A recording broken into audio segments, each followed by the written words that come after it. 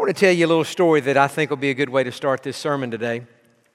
I graduated from high school in 2010.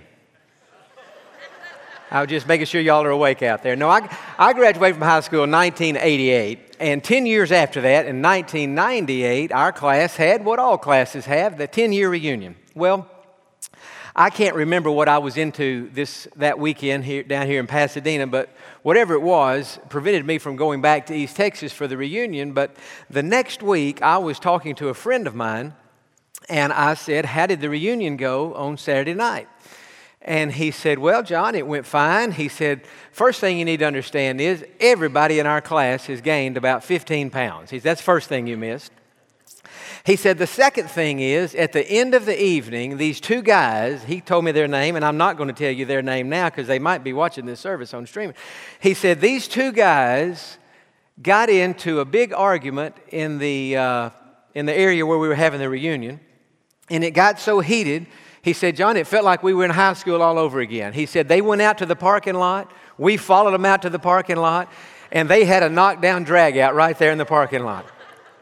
And I thought, now I really wish I would have gone back for the reunion because that would have been a good fight.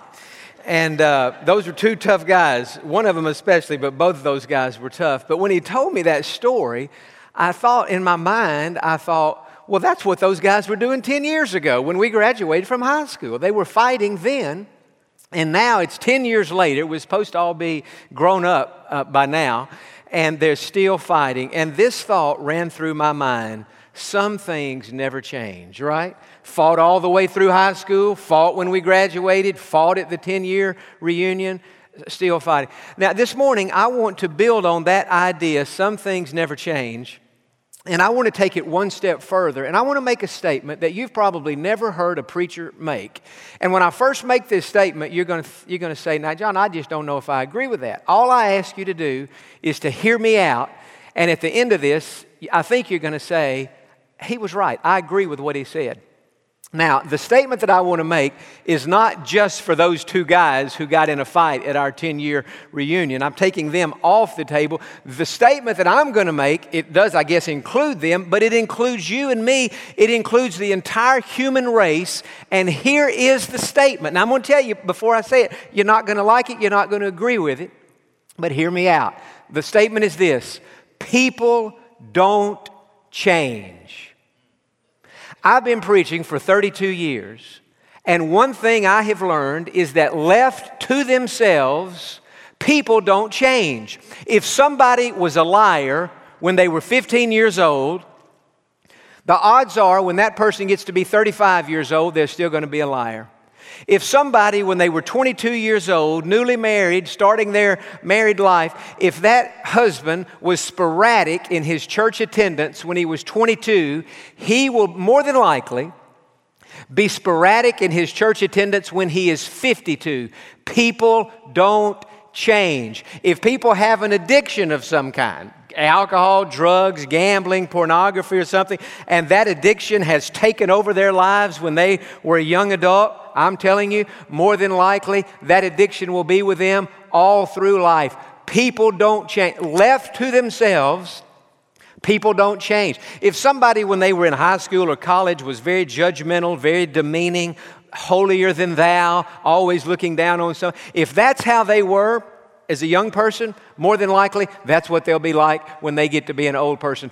People don't change. Now, I know some of you are thinking, "John, this is the most discouraging sermon introduction I've ever heard in all my life." I thought that the purpose of preaching was to say that people can change. Well, you can change, but what I'm saying is, left to yourself, people don't change. They are what they are. So there's the statement. Whether you like it, whether you agree with it, that's the statement I'm making. I believe it. People don't change. Now, if that were a sentence, and it could be, it has a subject and a verb, let's take off the period and let's extend the sentence. And let's add this word: people don't change unless. Everybody say unless.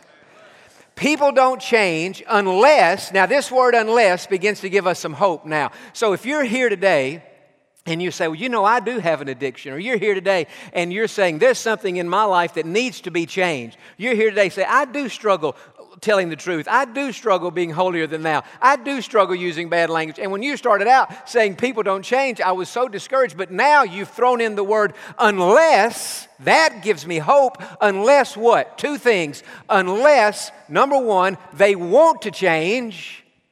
You will never change if you don't, first of all, want to change. Do you remember in John chapter 5, Jesus went up to the man at the pool of Bethesda. He had been paralyzed for 38 years. Imagine that, 38 years unable to walk. And Jesus, looking at this man, intending to heal this man, asked this man what, at the very least, you would say was an interesting question. At the very most, you might say that's an odd question. It seems like an unnecessary question. Jesus looked at that man and said this, do you want to be made whole? Why would you ask somebody who's been paralyzed for 38 years if they want to be made whole? Who wouldn't want to be made whole? Because Jesus knew that after 38 years of being paralyzed, that man had depended on other people to do things for him. And so he had no other way to live. He had to live that way. And so Jesus, before he healed this man, he wanted to get an answer from this fella. He said, do you want to be made whole? Do you not only want to get it where you can walk and work and now take some responsibility, but do you want to get it where you can live your life and not be dependent on others? Do you want to be made whole? And of course that man did, and Jesus healed that man. But I'm saying to you today, people don't change unless first of all, they want to change. And secondly, people don't change unless they know how to change. Just because you want it, there are a lot of people who have something in their life and they say, I wish I could change. I want to change that. More than anything else, I want to get rid of this habit. I want to change this personality trait. I want to improve in this area. I want to change, all right? You can change if you want to change, and you do, but also if you know how to change. Now, if you'll open your Bibles this morning to Revelation chapter 20, strange introduction to lead us into this passage of Scripture, but I think it will serve us well. The idea this morning, what we're thinking about is why some people never, ever change. Now, last Sunday morning we studied the millennium. If you were absent last week, we studied about the 1,000-year period that will one day come upon this earth after the second coming of Jesus Christ, when He will set up His millennial kingdom in Jerusalem, and He will rule and reign with a rod of iron. And there will be peace on the earth like there's never been. There will be no wars. There will be no conflict. There will be no division. It's going to be a wonderful time. The wolf will lay down with the lamb. The desert will bloom as a rose. I mean, it's going to be a wonderfully peaceful place. We saw last week that water will come out from underneath the temple there in Jerusalem. It will flow down into the Dead Sea, and the fresh waters will bring life to the Dead Sea, and there will be fish, and there will be dolphins, and there will be all kind of aquatic life in what is currently a dead sea. And we talked last week how wherever Jesus is, there's life. And so our focus last week was on the millennium and how wonderful that period of time will be. One of the things that will make that 1,000-year period so wonderful is that at the beginning of it, Satan will be thrown into a bottomless pit, the abyss, the shaft. And he will be bound with a chain and in a bottomless pit for 1,000 years. So you've got Satan in a bottomless pit, Jesus on the throne. What else could you have but peace? That's why it's going to be so wonderful. At the end of the 1,000-year period, interestingly enough, Satan will be released from the bottomless pit. Now let's just pick up reading there, Revelation chapter 20 and in verse number 7. Now, when the 1,000 years have expired, and so now the millennium is over, Satan will be released from his prison. That's what that bottomless pit is. It's a place where demon spirits are currently incarcerated and will go out. Now, after he's been released, watch what he's going to do. And will go out to deceive the nations which are in the four corners of the earth, Gog and Magog. That's just a name for the people that he will deceive. To gather them together to battle, whose number is as the sand of the sea. So what I want you to see is, as soon as Satan is released from this bottomless pit, what will he do? He will do what he did thousands of years previously in the Garden of Eden when he first came on the stage of human history. He will begin to deceive people. Think about that. After 1,000 years in a bottomless pit, as soon as he is released, what does he do? He goes back doing what he's always done, deceiving the nations. And that's where I'm getting the sermon title this morning, Why Some People Never Change. And what I want to give you today is a fairly long list, about 7 or 8 reasons why people never change. And you might want to jot these down, or you might just want to think about it and process it as we walk through this list. First of all, I want us to think about this. Punishment doesn't change a person. Satan will have been punished for 1,000 years in a bottomless pit, and yet punishment doesn't change a person. You can take a person who has committed a horrible crime. They've broken the law.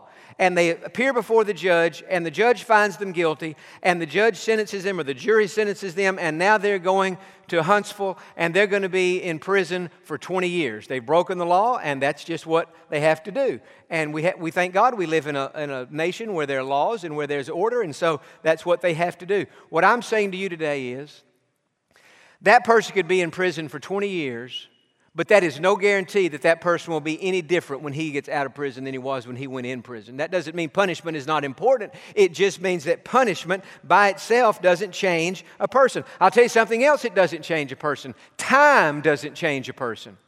Not only was Satan in this bottomless pit, he was in this bottomless pit for 1,000 years. You would think after 1,000 years, Satan would have thought to himself, hey, I rebelled against God. It got me kicked out of heaven. I've wreaked havoc on the earth. I have blasphemed the name God. I have encouraged others to rebel against God. I've been up to no good for thousands of years. God has me now in a bottomless pit on my way to hell. Maybe if I will repent, I'm saying Satan could have thought this. If I'll repent, maybe God will forgive me. Now we know that Satan's end was already sealed. His fate had been determined by this point, but it had been determined because God knew that he never would have a change of mind. He never would have a change of attitude. He never would repent. I'm just saying most people, if they were in a bottomless pit like Satan was for 1,000 years, most people would say, what do I need to do to get right with God because things are not going very well for me? I think sometimes we have the idea that time changes a person. Friend, just the opposite is true. As we get, just because a person is old or older, that's no guarantee that they're more godly, that they're more mature, that they're more loving, that they're more kind than they were when they were young. No, in fact, we tend to become more of what we already were. Isn't that right? And so if you were kind of a miserable, negative, complaining person when you were 25, may the Lord have mercy on your family and friends when you get to be 85. Because you're going to just be more of what you were. You're not going to time is not going to change you. Time doesn't change anybody. If anything, time changes for the worse, and it makes us more of what we already were. And that's exactly what happened to the devil. 1,000 years in a pit, he gets out. What does he do? He goes out to deceive people who are on the earth. He does exactly what he did in the Garden of Eden. Why? Because punishment and time don't change people. Third thing I would say, this is very interesting. Environment doesn't change a person. Sometimes we think, well, if we could just get our kids in a better environment. Well, I would say, if you're a parent, put your kids in the best environment you can find. But just because you put your kids in a good environment, that's no guarantee that your kids are going to turn out right. Environment itself doesn't change a person. Now, we just read that during this time, after Satan is released from the bottomless pit, he's going to go out and deceive the nations of the earth. He's going to deceive people who are living on the earth. Here's the question, who is he deceiving? Last week we were talking about the millennium and all these saints from the Old Testament, saints from the New Testament, people who had been beheaded after they got saved during the tribulation. This is who's going to be in the millennium. Well, he's not going to, the devil's not going to deceive Abraham. He's not going to deceive Isaac or David. He's not going to deceive Peter or Paul. He's not going to deceive you or me. Who will the devil deceive? Now, that's a very good question, and it's a very deep question, and I want to try to answer that question as simply as I can. Apparently, everybody say apparently, and the reason I say apparently, I want to come back in a couple of weeks and deal with that. I will pick up at the word apparently. If I can't remember what to say 2 weeks from today, just say, John, start out by saying apparently, and then you'll remember. Apparently, at the beginning of the millennium, after the reign begins, everybody on the earth will be saved.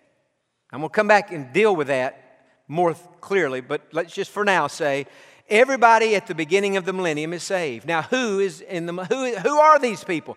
You have people who were the people of God in Old Testament times, Abraham, Isaac, Jacob. They died. By the time the millennium starts, their bodies will have been resurrected. There they are back on the earth in their resurrected bodies. Not only will they be there, New Testament Christians will be there. From Bible times, from the last 2,000 years, you and me. There will be with Jesus in Jerusalem in our new resurrected bodies. Not only that, tribulation saints will be there. Those who were saved during the 7-year period of tribulation and were beheaded or in some way killed or died, maybe they weren't killed, but they died, their bodies will have been resurrected, and there they'll be in Jerusalem. And so think about this. Old Testament saints, New Testament saints, tribulation saints on the earth in resurrection bodies. Now, use your brain here. You know enough of the Bible to know this. Once we're in our resurrected bodies, we will not be able to procreate. In other words, people in resurrected bodies, the Bible says there's no marriage in heaven. Well, no, there's not. People aren't going to be married in heaven. And what's the implication? Well, the implication is people aren't going to be having kids in heaven. You can't have kids once you're in a resurrected body. You're out of your physical body. You're now in a body similar to that of an angel. You can't have kids. But during the millennium, when the millennium begins, there will be people who got saved during the tribulation. Somehow they did not die. By the grace of God, they lived through it. And so when the millennium starts, they'll be on the earth in their physical bodies. They're saved, but they don't have a resurrected body because they haven't died. So they will enter the millennium in a physical body. And since they're in their physical bodies, many of them will be married, they will be able to have children. And so shortly after the millennium begins, babies will start being born on the earth. Think about it. 1,000 years is how long the millennium will last. Did you know that in 1,000 years, there could be 30 to 40 generations of people born? Children, grandchildren, 30 to 40 generations. So babies will be born during the tribulation. They will grow up. They'll have babies. They will grow up. They're all in their physical bodies. And many of those born during the millennium will never get saved. Their parents were saved, their grandparents were saved, their great-grandparents were saved, but here we are 20 or 30 generations later, and many of those people will not be saved. And so when the Bible says that when Satan is released from the abyss, he's going to go out and deceive the people who are on the earth, that's who he'll be deceiving. He can't deceive us. We're in our resurrected bodies. We're in a state now where it is impossible for us to sin. But those who have been born into the millennium in their physical bodies can be deceived. Many of them will be deceived, and that's who it's referring to here. In fact, go back in Revelation chapter 20 and verse number 9. It says, they went up on the breadth of the earth and surrounded the camp of the saints and the beloved city, that's Jerusalem, and fire came down from God out of heaven and devoured them. And so the devil, in fact, you look at the end of verse 8 again, it says, he will gather them, that is, those who have been deceived, people born during the millennium who never got saved, he will gather them to battle, whose number is as the sand of the sea. And so all these people now will come to Jerusalem, surround the city to declare war against God and war against his people. and God's going to send fire down from heaven and God's going to destroy them. It's interesting. I received an email the other day. One of the best questions I've gotten in a long time. A fellow in our church said, "John, why does everybody call the Battle of Armageddon the final battle?" He said, actually, the final battle is right here when at the end of the millennium, Satan gets this group to try to turn against God, and God destroys them. I said, I've always wondered the same question. Why is the Battle of Armageddon called the final battle? Why do theologians say it that way? And here's what I said to him. I said, my understanding is that theologians are thinking that the Battle of Armageddon is the last battle where there will be two opposing armies fighting each other. The Antichrist and his army, Jesus and his army. Here, there are not two opposing armies. Satan will go out and deceive all these people. He will gather them to Jerusalem to try to destroy the people of God, and God's just going to send down fire from heaven on them. So I think most theologians are saying this is more of a judgment than it is a battle. Nonetheless, it's interesting. But the point I'm making is environment itself doesn't change a person. Think about Adam and Eve. They lived in a perfect environment. They're in the Garden of Eden, and yet they sinned. So environment doesn't change a person. Fourth thing I would say is this. Education doesn't change a person.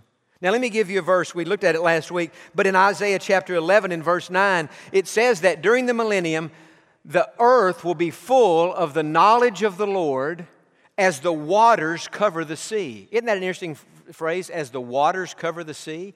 How do waters cover the sea? I thought the sea is all waters. Well, it is. So when it says, as the waters cover the sea, the earth will be full of the knowledge of the Lord, what does it mean? It means that during the millennium, everybody will have perfect knowledge of God, perfect knowledge of truth, perfect knowledge of what is right and what is wrong. And so there will be no shortage of knowledge at this point in future history. And it says to me that education doesn't change a person.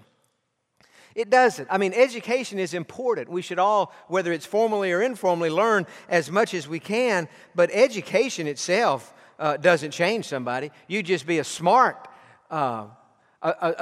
person who's unsaved, a smart person, I guess humanly speaking, I don't know if there's any such thing really as a smart person who's unsaved. Because if they were smart, they would get saved, right? In fact, the Bible says the fool has said in his heart, there is no God. And so somebody who says, I'm too smart to believe in God, they may be too smart to believe in God in their own mind, but God calls that person a fool. Now, you and I can't call him a fool. We're not supposed to call people a fool, but God can. God do whatever He wants to do. And God said the person who doesn't believe in me is a fool. And so education, as important as it is, education has never changed anybody. I'll tell you something else that won't change a person. Outward conformity. Just doing what everybody else is doing. Just doing the right thing. During the millennium, these people who will be actually unsaved, did you know what? They won't look unsaved. They won't act unsaved. People will just assume that they are saved because outwardly they will be conforming to the reign and rule of Jesus Christ. In other words, He's going to have perfect peace on the earth. They're not going to be revolting against Jesus while the devil's in that pit. They're going to be conforming and doing whatever it is Jesus tells them to do. But outward conformity, going through the motions, going through the religious ritual, taking the communion, taking the sacrament. If you grew up in a church that teaches of the sacraments, being baptized, going through the outward motions never changed a single soul. God is not interested in outward conformity. God is not interested in going through the motions. Jesus said in Matthew chapter 15, quoting from the Old Testament, He said to those religious people of His day, He said, Isaiah was right when he talked about you people. He said, you honor me with your lips, but your heart is far from me. What would Jesus say in a setting like ours today? Into any Christian church, if he had that same bone to pick with us, He would say, I was in the service, I was watching you sing the songs, I saw you bow your head in prayer, but you're doing it outwardly. You've come to church outwardly. You're doing what you're doing because it's what you're supposed to be doing. It is the right, respectable thing to do. But your heart is 1,000 miles from here. Your heart's not on me. Your heart's not in my word. Your heart's not in my will for your life. You're just going through the motions. You honor me with your lips, but your heart is far from me. I believe Jesus would say that to many of us even today. Outward conformity doesn't change a person. I'll tell you something else. One person can't change another person.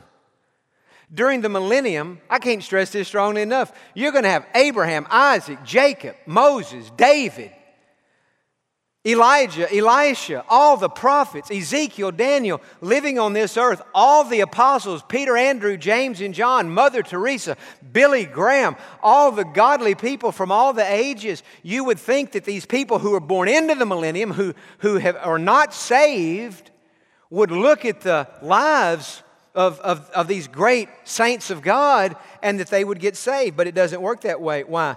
Because one person cannot change another person. They will be able to look at Abraham and Isaac and Jacob and all the others, and yet just because they see their lives, that won't change them. I'll tell you something else. A person can't even change himself. Person can't change himself. Let me give you a scripture. Jeremiah chapter 13 and verse 23. Listen to this question. Can a leopard change its spots? No. A leopard can't change its spots. And God is saying, just as a leopard cannot change its spots, a person cannot change himself or herself. So listen to what I've said. We're talking about today why some people never change. There's something in their life and they never change. Why don't they change? Listen, let's just review what I've said. Punishment doesn't change a person. Time doesn't change a person. Environment doesn't change a person. Education doesn't change a person. Outward conformity doesn't change a person. One person can't change another person, and a person can't even change himself. And that's why I'm saying many people, most people, never change. Now write this next one down. Only God can change a person. Only God can change a person. You can't change yourself. And I can't change myself. We can clean up on the outside. We can do better. We can have more willpower and self-control, but there's no real change that has taken place if that's all there is. Let me give you a couple of scriptures. In Psalm 51 and in verse number 10, David said after he had committed adultery and murder, felt awfully about it, convicted, prayed to God, he said, "Create in me a clean heart, O God, and renew a right spirit within me." Only God can change us. David is asking God now to make him new. Create in me a clean heart, O God. You see, today you have to identify whatever it is in your life that you want changed. And you take that to God and you pray what David prayed. God, change me. Let me give you another scripture. Ezekiel chapter 36 and verse 26. God said, "I will put a new heart in you. I will put a new spirit in you." And so that's what God's saying that He will do. And that's our greatest need. It is that we have a new heart, that we be changed from the inside out. So I want to make three statements here today. Here you are, whether it's an addiction, maybe it's something that some people wouldn't even identify as sin. It is sin, but it's a more respectable sin. Maybe you say, "No, John, for me it's not an addiction, or for me it's not bad language, or for me it's not sporadic church attendance. No, for me it's not that. For me it's a spirit of worry. For me it's a spirit of fear. For me it is a spirit of anxiety. For me it is this oppressive, depressing cloud that has landed on me and got me down in the doldrums. And I want that to be changed." Well, let me tell you something. God can change it, but let me make three statements. In order to be changed, whatever it is today that you say, "I wish this part of me was different. I wish this was different. I wish this part of me was different. I wish I could change in this area." Let me ask, how many of you listening to me today would say, "John, while you've been talking about this, I have identified at least one area in my life that I wish was different, that I wish if I could mash a button and say presto, I wish could be changed"? Just raise your hand. Just one area. Okay, that's all of us. Now, if you're sitting next to somebody who didn't raise their hand, I'm really concerned about this issue. Now, we all, whether you raise your hand or not, I think most everybody raise their hand. But we all, I will put up two hands. I say, you know what? Yes, there are some things that I would like, some little quirks I have, or things I might tend to worry about. Yes, while God's brought me a long way, I have room to improve, and I want there to be even further change. So number one, I'm telling you how to be changed. Number one, we have to want to change. And I said that earlier, and I'm saying it again now. We have to want to change. You have to have a hunger. I was reading just the other day in Psalm 42, and the psalmist said, "As the deer pants for the water brooks, so pants my soul for you, O God." Jesus said in the Sermon on the Mount, "Blessed are those who hunger and thirst for righteousness." There's something about having a hunger, having a thirst, having a desire for truth, for change, for godliness, for wholeness, for completeness. If we have that desire, God honors that. God said, "You will seek me and you will find me when you search for me with all of your heart." I look back on the season in my life, in my college years, in my seminary years, in my young adult years, where I was plagued, troubled about doubting my salvation. And it was my Achilles heel. It caused me great trouble until I got that settled. But I'll say this in my defense. At least when I was struggling, I was struggling. At least when I was unsure, I was seeking. I was reading everything I could read. I was searching God's Word. I was talking to pastors, talking to seminary professors, listening to preaching. I was seeking. I was searching. I was hungry. I was thirsty. And what did God do? God honored that promise. It said, "When you seek me, you will find me. When you search for me with all of your heart." I'll tell you this. I stand before you today by the grace of God, preach to you with a full assurance of my own salvation. And one of the reasons I have that assurance is that God gave me a hunger and a thirst and a desire to reach that place of assurance. I did seek, I did search, and God revealed truth. God honored that search because He knew I was searching with all my heart. And so for you, it may not be assurance of salvation. It may be one of these other things I've mentioned or something I've not thought to mention. But I'm saying to you, if you will be hungry about that, if you will be serious about that, if you will refuse, as it were, to give rest to your eyes until you get that matter resolved, God will honor that search and you can be set free. But you got to have that want to. Number two thing, first, we have to want to be changed. Number two, we have to ask to be changed. We have to ask. David, "Create in me a clean heart, O God." What was David saying? David was saying the same thing Paul said in the New Testament. "I'm convinced that in me nothing good dwells." And I'm asking you, God, to change me. I don't need you to take my sinful, vile, wicked heart and tweak it. I need you to take my sinful, vile, wicked heart out and give me a heart transplant and put a new heart in me. And so we have to not only want to be changed, we have to ask. What did Jesus say? "You have not because you ask not." Ask, Jesus said, and you will receive. Seek, He said, and you will find. Knock, and the door will be open to you. And so we have to ask. Why do we have times of prayer in a service like this? So that you can ask, so that you can pray, and so that you can seek divine intervention. And then number three thing I would say is we have to be willing to be changed. We have to be willing to be changed. In other words, God says, okay, He said to that man in John 5, pool of Bethesda, paralyzed 38 years, "Do you want to be made whole?" I'm sure that man looked up at Jesus and said, "What do I want?" "Yeah, I want to be made whole." Jesus knew after asking that, well, Jesus knew before He asked the question. He just wanted to hear that man deal with this issue. Jesus said to that man, "Take up your mat and walk out of here." So what was that man doing? He was willing to do whatever it was that Jesus asked him to do. And in that case, He asked him to take up his mat and walk. And so as you think about that area in your life, worry, doubt, fear, addiction, whatever, you say, "I want this to be changed. I don't want to take this into the rest of my life." Friend, I believe with all my heart, one of the reasons God has allowed this pandemic on the earth is so that we can deal with things that we may never have dealt with had the pandemic not come on the earth.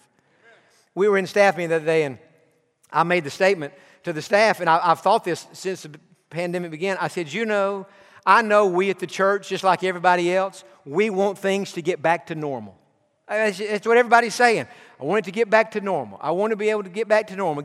And I think we all know what we mean when we say that, but I've thought that through. You know what? While you and I may want things to get back to normal, God doesn't want things to get back to normal.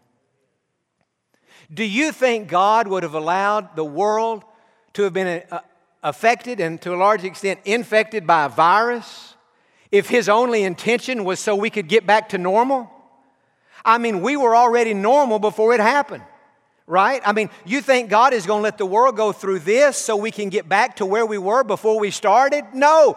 God is saying, that was your normal. This is the interruption, and what I'm wanting to do during the interruption is to get you to a new normal, a better normal, so you will be a new person and you won't carry with you some of the junk that you had back before this thing happened to the earth. And so today I'm asking you this. Do you want to change? Are you willing to ask God to change you? And number 3, are you willing to change? Because if you are, let's go back to the very first statement I made this sermon. People don't change. You know what? I stand by that statement.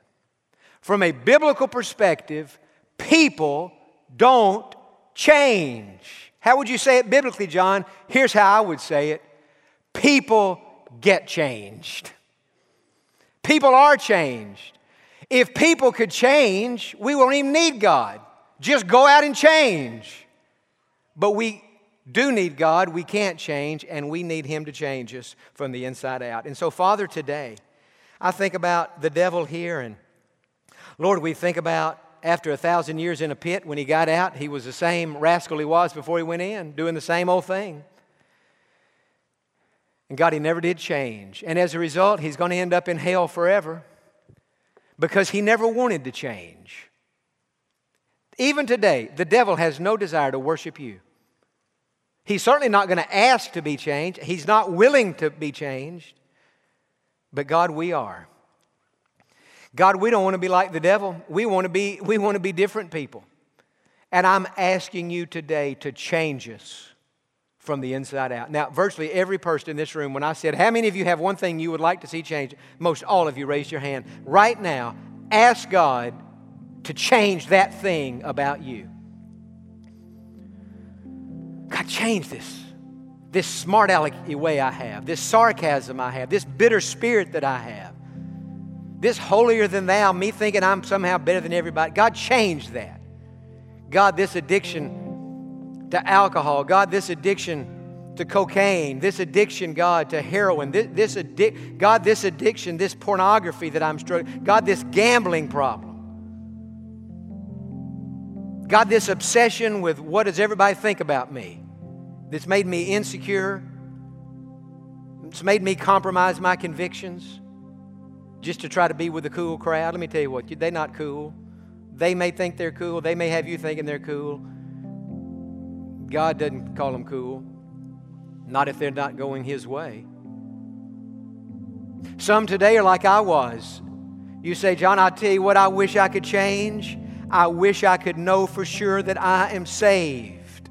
You can. And you don't have to struggle with it as long as I do, because I can tell you in a sentence or two what I was slow processing in my own mind, and that is this. If you will ask Jesus to save you, and then if you will trust Him to do it, you will be saved. And if you'll trust Him, you'll be sure that you're saved. We've seen people saved in just about every service we've had since we came back from this pandemic, from not having services. Pray this prayer. If you want to know for sure, pray this. Say, Lord Jesus, I struggle and struggle. I wonder and wonder, but I want to know that I'm saved. I ask you now to come into my heart. Forgive my sins and make me a Christian. I ask you to save me, and I trust you to do it. I trust you, Lord Jesus, to do it. Now, this morning, if you prayed that prayer, we've got our heads bowed and eyes closed, but I want to know what's happening in this room. If you just prayed that prayer, asking Jesus to save you, I'm going to ask you to stand to your feet. We had 6 or 7 people 2 weeks ago do this. If you've prayed that prayer right now, would you just stand to your feet so I can see who you are? I'm going to give you 30 seconds. There's one in the upper level. Thank you, sir. God bless you. Thank you so much. God bless you. Who else in this service? Thank you. There's another. 2 right here in the 9 o'clock service have prayed to be saved. God bless you. That took tremendous courage. 15 seconds. Who else would say, I have asked Jesus to come into my life. He has changed me. I'm willing to do what He said do. And He said, confess me before men. And as you stand, I'm the first person you're confessing Jesus to. 5 more seconds. Thank you so much. Right here in the center section. God bless you. 10 seconds. Anybody else would say this morning, I just prayed that prayer, John, and I'm willing. That man took up his mat. I'm willing to stand up right now in this church and let it be known that Jesus Christ, 5 seconds, Jesus Christ is living in my heart. Is there another? Is there someone else? Amen. Let's just, with our heads bowed, let's thank the Lord and thank for three people in this service have been saved. Father, I pray that you would seal these 3, or maybe there are more, maybe there's some I've missed. Seal these people in their hearts. And as they go from here today, help them to know they're not the same person they were when they walked in. Jesus Christ is living in their hearts. Sins forgiven. Eternity settled. And they're a new person. Now, for those who stood having prayed that prayer, and for others here who would say, John, I've already prayed that prayer, but I want to join this church. We've had many people join this church during the pandemic. And so today you say, I want to put my life in this church. We're going to ask you and those 3 who just stood to pray, at the end of this service, when you walk out of this room, turn to the right and just keep walking. That hall will kind of curve to the right, and down there on the right is a room called the parlor. It is the church parlor. And in that parlor, ministers are there right now. And they have masks on, and they're not going to make you sick, and everybody's going to be socially distanced. But we're asking you to go to that room and let them give you some literature that will help you grow and take your next step. Let them pray with you and answer any questions you may have. You won't be there 5 minutes, but it would help us. You say, John, I don't know if it'll help me. Well, I think it will help you, but it would help us. And I'm asking you to go to that room today. Father, it's been good to be in your house. I thank you for everyone who's here. Seal this message to our hearts. In Jesus' name we pray. And all the people said, amen.